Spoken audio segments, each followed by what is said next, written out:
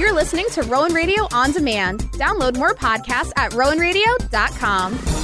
The following program does not represent the views or opinions of the staff or administration of Rowan University or Rowan Radio, 89.7 WGLS FM. Rowan Radio 89.7 WGLS FM proudly presents Career Talk, a monthly program featuring information on career and academic planning, sponsored by the Rowan University Office of Career Advancement. And now, here's your host, the Assistant Director of the Office of Career Advancement, Ruben Britt. Welcome to Career Talk. I'm your host, Ruben Britt. Sojourner Truth once said that truth is powerful and it prevails. Our guest today is an historian who has written about the truth. Joining us today is Professor, author, and historian, Dr. Susan Retherby. Welcome to Career Talk, Dr. Retherby. Thanks for asking me to join you. I'm really honored. Now, can you tell our listeners about your career journey? Because it's very impressive. Well, I'm old enough.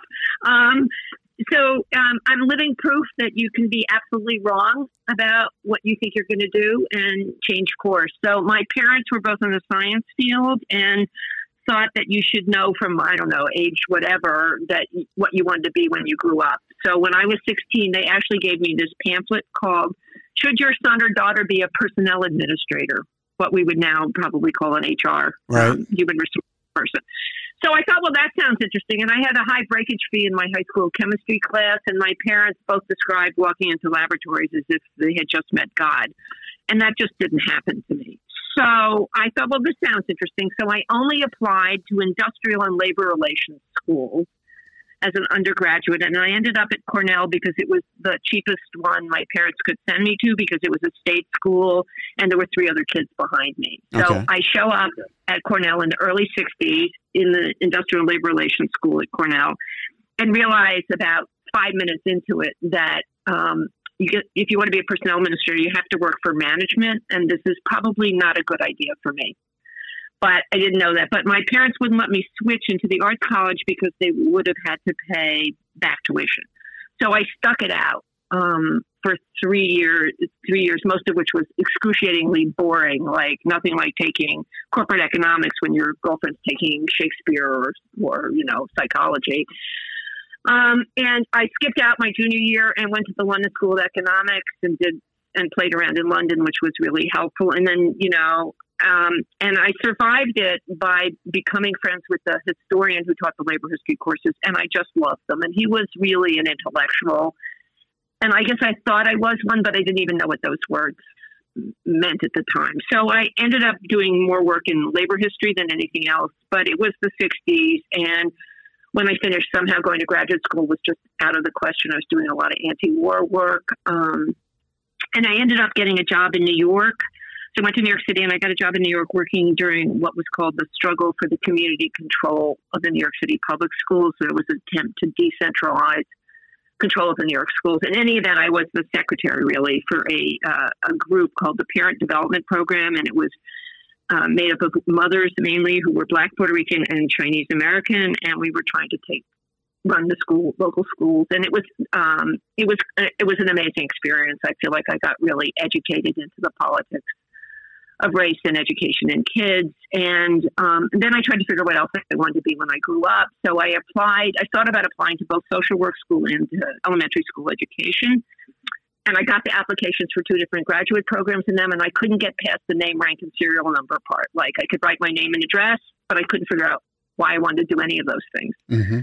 So I finally decided what I really wanted to do was to work on white racism, which I was seeing enormous amounts of at that point in New York. And so I went back to graduate school in history and in American Studies at NYU. And for a variety of personal reasons, I dropped out. It took me 4 years to finish the job and in the degree, the master's degree. But in between, I worked at a place called Health PAC, the Health Policy Advisory Center, which was a sort of lefty think tank on the politics of the healthcare system. And I wrote on women's health and on health workers as a labor historian. And then I realized I really needed to figure out what else I was going to do. And so I worked with two friends. It's a really wonderful story. We convinced Toni Morrison, who was then an editor at Random House, that we had this idea for a book called America's Working Women, a Documentary History. So we could collect documents about the history of women's work. And the three of us, two other historians and me, convinced Toni to give us a contract. So she was our editor, and she was still trying to make a living as an editor before all her books took off. And we sold her America's Working Women in Documentary History in 1976. And that was my first book. And then I realized I really did have to go back to graduate school, and I really wanted to do it in history. And so by then I had married and moved to Boston, and so I went to Boston University in American Studies. So that's how it happened. Now, you had talked about your expertise is healthcare, women, race, and public health. What are some of the courses that you teach or have taught? So I got really lucky when I finished. By then I was still married. I had a 5-year-old kid, and I didn't want to work 7,000 miles away from my child. And I got hired. Really, it was amazing, in a half-time 1-year job at Wellesley College, which is an all-women's institution just outside of Boston. And I got hired for half-time 1 year into their women's studies program. So I was Wellesley's first hire in women's studies. Now, I knew a lot about women's history by that point. I'd done my dissertation on the history of nursing. But I really didn't know anything about women's studies, but I became, as my ex-husband called me, a talented amateur.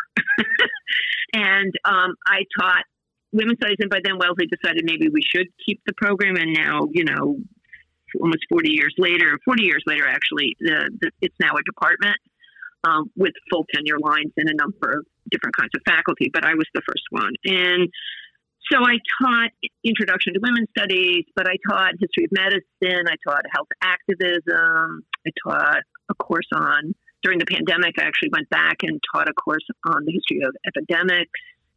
I taught a course on passing, on contemporary American women's history, and a bunch of other things like that. It was really fabulous. I got really lucky, and I got to raise my kid, and I had another kid, and I got to stay in the Boston area and have a lovely job. So it was really very lucky. Now, what are some of the challenges that you faced during your career journey? Well, first of all, I'm part of that first generation of women academics, large number of women academics. So there was always this issue of, were you really going to stay in the field? Like when I got pregnant with my daughter, when I was in graduate school, I hid the pregnancy from my advisor, and I was applying for money where you could get an extra $500 if you had a dependent. And I wrote a phony budget and had him sign off on the phony budget. And then I typed in the $500 after he signed it, because I knew that if he thought I was pregnant, he wouldn't think that I was serious and that I would stay in the field. And his wife told me years later that I was right. That was a good thing I hid it from him. And, even when I got to Wellesley, one of my colleagues in the history department said to me, so, you seem to be a good historian. Why do you bother with that women's stuff? And I just looked at him and said, I've been trying to ignore it all my life, but they just won't let me. So there was just sort of the doubts that almost every woman historian of my generation got. And then there were the other things about what did it mean to be a white woman moving on to write about race and racial issues at a time where there were real issues about whether white historians should write African-American history or not. And so I'd say the challenges were both about my feminism, but also by anti-racism and what did it mean to be a white person writing this kind of material, and how do you handle that? Since George Floyd, there's been a lot of talk and a lot of discussions about education reform. And right now, there are 37 states in this country where there are proposals in the legislation to regulate the teaching of Black history. And New Jersey, the state that I'm in, happens to be one of them. And currently, there are 7 states where slavery is not even included in their social studies curriculum. And that includes Alaska, Delaware, Iowa, Maine, Montana, Vermont, and Wyoming. And in those same states, civil rights movement is also admitted in the curriculum, along with Oregon. And with regards to history, can you tell our listeners about one of the most cruel experiments in the history of this country that was conducted. And it's about your book, one of your books, which is called Examining Tuskegee, the infamous syphilis study and its legacy. Okay. So what happened was that the dissertation book was about the history of nursing. And in this study, which the people in Tuskegee prefer to be called the U.S. Public Health Service study of untreated syphilis in Tuskegee and Macon County. So between 1932 and 1972, the United States Public Health Service decided to study untreated syphilis in African-American men, and it recruited 623 men in the county, about 399 who had the late stage of the disease, that is, they were supposed to be no longer contagious, and 199 people, 201 men who were the controls, who did not have the disease. And it then followed them for 40 years through different kinds of regimens for treatment of syphilis, through the penicillin era when it proved to be the most useful. And the study didn't end until 1972, until a sexually transmitted infections investigator was so angry about it that he told his girlfriend, who was a newspaper reporter, and it got reported on the Associated Press wire. So since then, which was in 1972, so 50 years ago, the study was exposed. Since then, there have been movies, plays, poems, music, lots and lots of articles written about the study, how it happened and why it happened. And I got interested in it mostly because at first there's an African-American nurse named Eunice Rivers Laurie, who was the go-between the Public Health Service and the men. And in the standard book that had written up to that point about the study called Bad Blood by my friend Jim Jones, he has a whole chapter on Rivers, but he doesn't really explain her enough, I thought. And so I thought, oh, well, that would be interesting. Come out of nursing history, I would write about her. So I went to Tuskegee to look at more information, and there just wasn't enough about her. And so I ended up doing this edited book first called Tuskegee's Truth, which is an edited book of all the different documents, a series of documents about the study from differing perspectives. And then I wrote this book called, as you said, called Examining Tuskegee, which is about how the study started, who was involved in doing it, and then how the study continues to reverberate in American culture. Well, I remember back in the late 1990s, Primetime, which is very similar to 2020, did a expose on that, and they interviewed one of the doctors that was involved in the experiment, and which is it was almost like, oh, by the way, he was very passé about the experiment, and you would think somebody would say, show some type of remorse for his involvement in it, but he didn't. Now, usually when somebody discovers something of this magnitude or anything, whether it's the Kennedy assassination or the King assassination or even the Tuskegee experiment, what was the response from the government or anyone else since you've written these books? Well, so one of the things that happened so around the same time as the Primetime story came out, there was a film done by WGBH, it's a PBS station here in Boston, and it was called Deadly Deception. And it was the Primetime thing was 15 minutes, but Deadly Deception was an hour, and it was a really good documentary about the study. And like the Primetime segment, it had several of the physicians who were still around, and they just weren't, it was really shocking. I mean, they really weren't apologetic. You'd think by this point, someone would have said to them, just say, it was a long time ago, it was the South, we thought differently, blah, blah, blah, so sorry, and then just move on. But they didn't do that, and it was really stunning. And so I was at a conference in 94, we watched one of these films, and a lovely man named John Fletcher, who was a bioethicist at the University of Virginia, said, it's really outrageous that the United States government has never apologized formally for this. There had been a lawsuit that was the attorney for it was a man named Fred Gray, who's a famous civil rights attorney who had been Rosa Parks' attorney in the Montgomery bus boycott. So Fred Gray won a lawsuit for the men and their families and got them some money, but there'd never been a formal apology by this. And at that point, Bill Clinton was the president, and so a bunch of us thought, well, that might be a good time to try to do it. So a group of people met in Tuskegee in 1996, and we formed something called the Legacy Committee, and we worked with the Black Congressional Caucus and other groups in Washington, and we got President Clinton to apologize formally in May of 1997. So 25 years ago this past spring. And at that point, there were only 6 of the men were still alive, and 5 of them actually came to the White House for the ceremony. It was really moving. And one of the gentlemen, he was 103, and he had never flown before. It was really stunning. And so there was this very moving and important apology that Clinton gave in the East Room of the White House. But of course, as I always say, apologies just tell you that I acknowledge something bad happened in the past. It doesn't predict, of course, what you're going to do in the future. So one of the things we did was we got the government to fund a bioethics center, which we'd hoped would build out a new cadre of African-American bioethicists at Tuskegee, and they've done some of that work over the years. And we've just continued to try to speak about the study. And this last weekend, not this past weekend, but 2 weekends ago, I was in Tuskegee because the Milbank Memorial Fund, which is this private foundation in New York that has done public health work for 110 years, paid for what was called, quote unquote, burial insurance that was part of the bribe of the families to allow their family members in the study to be autopsied, because the best way to see the damage that syphilis had done on the men's bodies was to look at the tissue and the organs after the man passed away.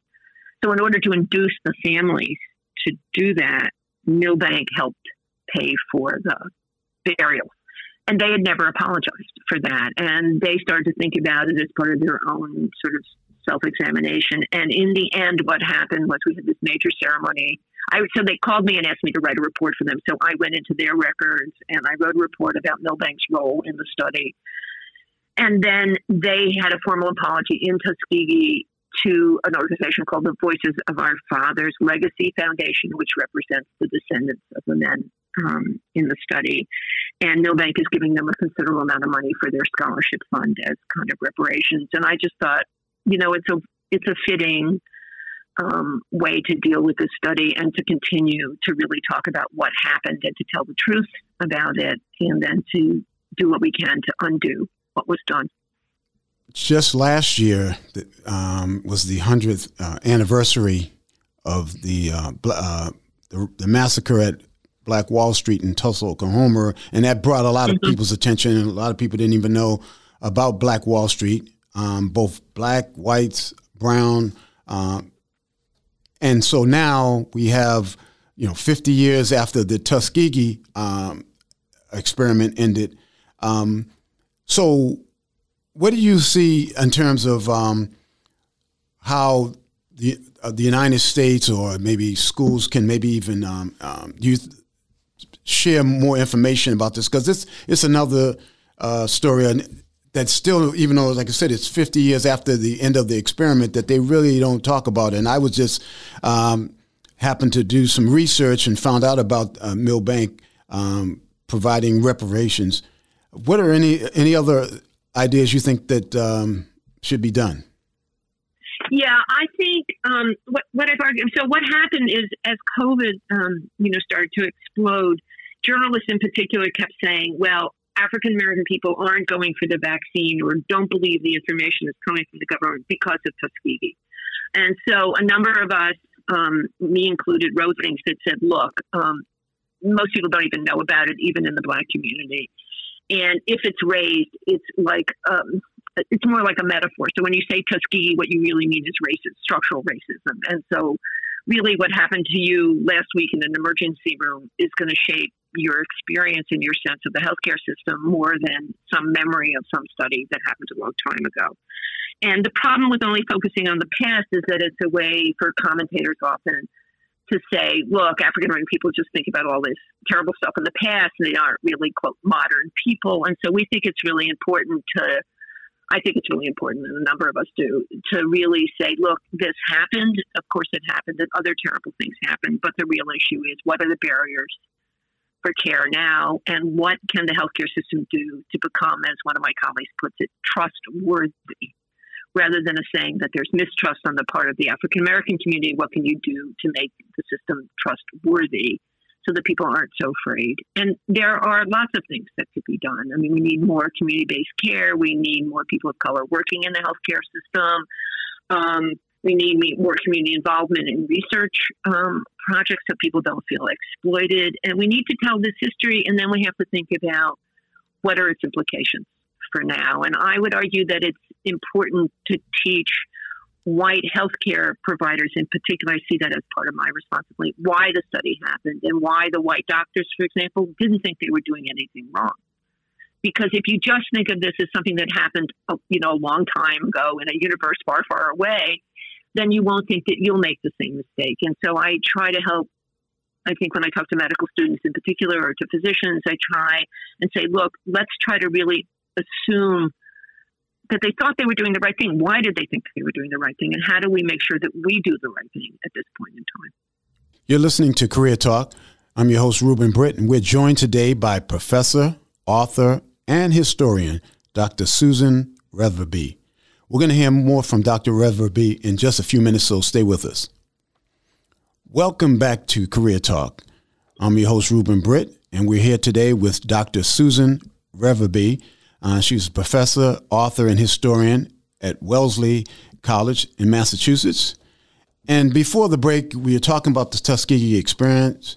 We were talking about experiment, and we were also talking about two of the books that you've written. How might somebody purchase a copy of your books? Yeah, they're both from the University of North Carolina Press, but you can also get them on Amazon.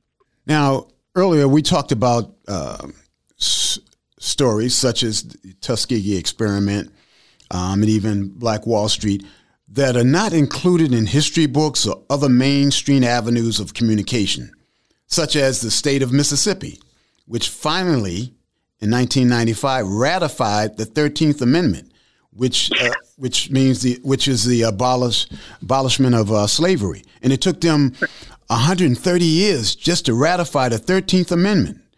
And so I say that because, once again, you were involved in another study that involved experiment that's not really documented much about. Can you tell us about the story that you conducted regarding the Guatemala STD experiments? Sure. So, I mean, one of the myths about the study in Tuskegee is that the government gave the men syphilis. And that's not true. They did not. They already had the disease, and they were supposed to be in the non-contagious stage. So that's what I've been doing. And I spent a lot of time correcting that and explaining it because I actually think it matters, because really what it was about more than anything else was the denial of care. So if you think about it, if the people in Tuskegee had health insurance, for example, they never would have said yes to the study. They did it because they got extra attention and they thought they were getting decent medical care. So if they had been national health insurance in the 30s, nobody would have agreed to the study. So anyway, that's why I think the racism in some ways in the study is worse, not because it's so normative to deny care to people without money. So I was doing the research for this. I was in an archive in Pittsburgh, and I was looking at the papers of a man named John Cutler, who had helped run the study in Tuskegee in the 1950s. And he's one of the doctors on the films that says, oh, we didn't do anything wrong.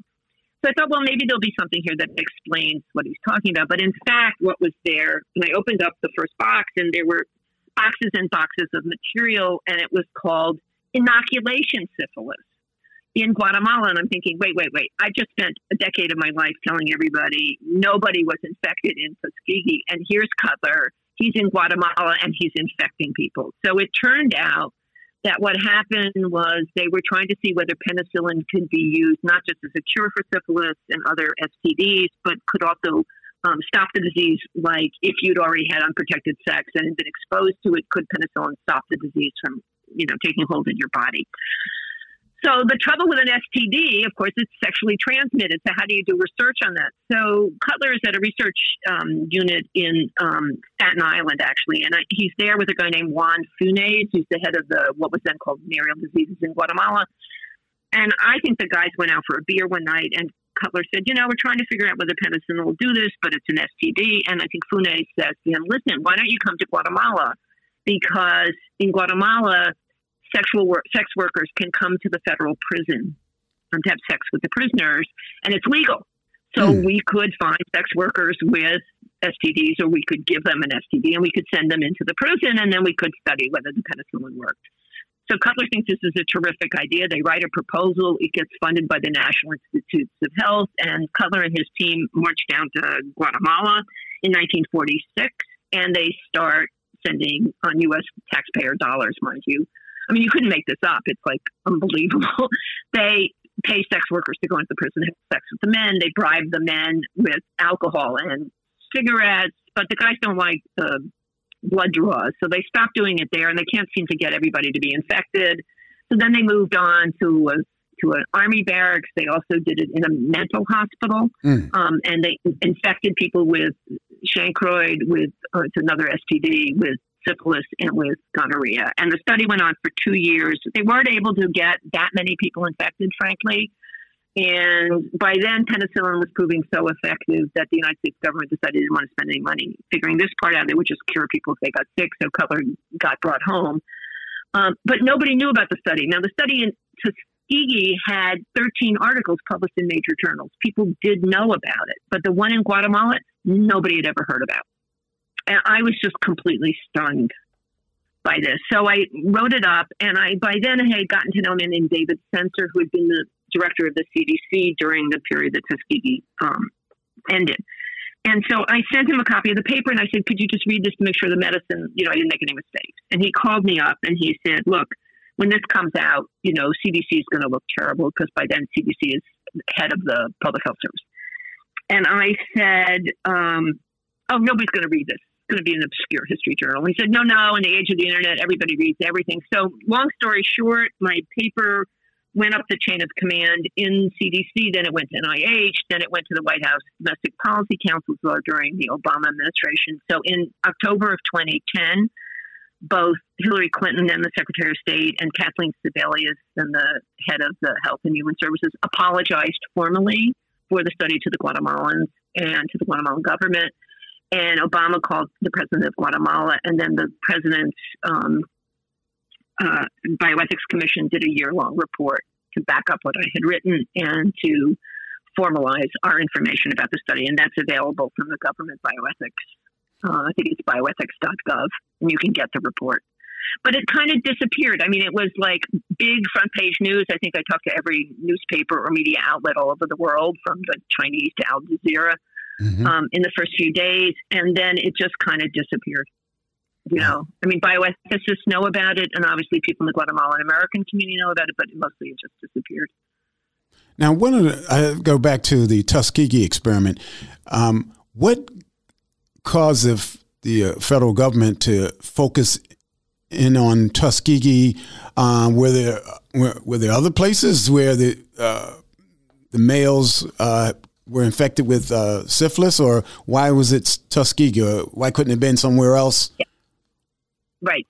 It could have been. And in fact, if you may not remember this, but in the primetime video, Sid Olansky, who's the physician who's majorly featured in that, and the reporter asked Olansky, well, why did you do it on African men in Macon County and Alabama? And Olansky said, well, if we'd seen this much disease in West Virginia hillbillies, we would have done it there. So part of it was there was a racist assumption, absolutely incorrect, that African Americans had more sexually transmitted diseases than white people. And part of the problem is, of course, is how the reporting happens. If you're poor, you go to a public health clinic, your STD gets reported. If you're middle class and you go to your white doctor, it's supposed to be reported. But of course, if it's a private physician, often they didn't report. So the numbers are meaningless. We don't really know. It's a little bit like with COVID, right? We know that people who went to labs, but all of us who tested and got positive diseases at home never got reported. So we don't really know the numbers accurately. So in any event, that's there was an assumption that it was sexually transmitted, and there was more sexuality, of course, in the Black community. That was the assumption. It was assumed that the disease was different in Blacks and whites. It was assumed white people got the neurological complications of the disease, and Black people got the cardiovascular ones, which was also not true. And so that's why they were interested. And they had already done a study previously in which there was treatment in 6 counties in the rural South. And Macon County was picked because there had been a high outbreak number there in one small corner of the county, and because there was a black hospital at Tuskegee Institute, now Tuskegee University, where the x-rays and then the autopsies could be done. So that's why. Now, are there any new projects that you have planned in the future, or articles or books? I just finished. Well, I finished two things. So I finished the Milbank report, which you can get if you go to the Milbank Memorial Fund website. The whole report is there, and it's also on, I think, the Voices of Our Fathers Legacy Foundation website also has the report. And then the book I just finished 2 years ago is called Co-Conspirator for Justice, The Revolutionary Life of Dr. Alan Berkman. And it's a biography of an American physician who died in 2009 who helped form an organization that fought successfully to get antiretrovirals to cure HIV into the global South by changing U.S. government policy. But before that, he had actually been a political prisoner of the United States and a bomber. So he was somebody who actually bombed the U.S. Senate. And he did 8 years of very, very hard time in prison along with other people in his group. They were doing support for the Black Liberation Army. So it's an amazing story of this, small town guy from upstate New York who wasn't political in college or high school, who becomes political in medical school and then goes on to become a bomber and then a major leader in public health internationally. And I grew up with him in this little town. So I think it's an interesting story about someone who tried to figure out what it meant to be as a white, anti-racist, what it meant to be a co-conspirator and a real ally in the struggle against racism, both in the United States and then globally. So I think it's a fascinating story, and it comes back to my interest in trying to think about how white people can be anti-racist and what it means to devote your life to that. And Alan's story is an example of one way to do that. Thank you. And now the career tip of the day, developing networking skills. Always keep copies of your resume and networking cards on hand. You never know who you're going to meet and where. Remember that every word counts, no matter where you are. Choose your words wisely because recruiters listen to everything that you say. I would like to thank my guest, Dr. Susan Retherby, professor, author, and historian at Wellesley College, for being on the show. You've been listening to Career Talk. I'm your host, Ruben Britt. Until next time, stay positive, and remember, success does not come to you, you go to it. You've been listening to Career Talk, a monthly program featuring information on career and academic planning, sponsored by the Rowan University Office of Career Advancement. Tune in on the first Saturday of every month at 9 a.m. for another edition of Career Talk, only on Rowan Radio 89.7 WGLS FM.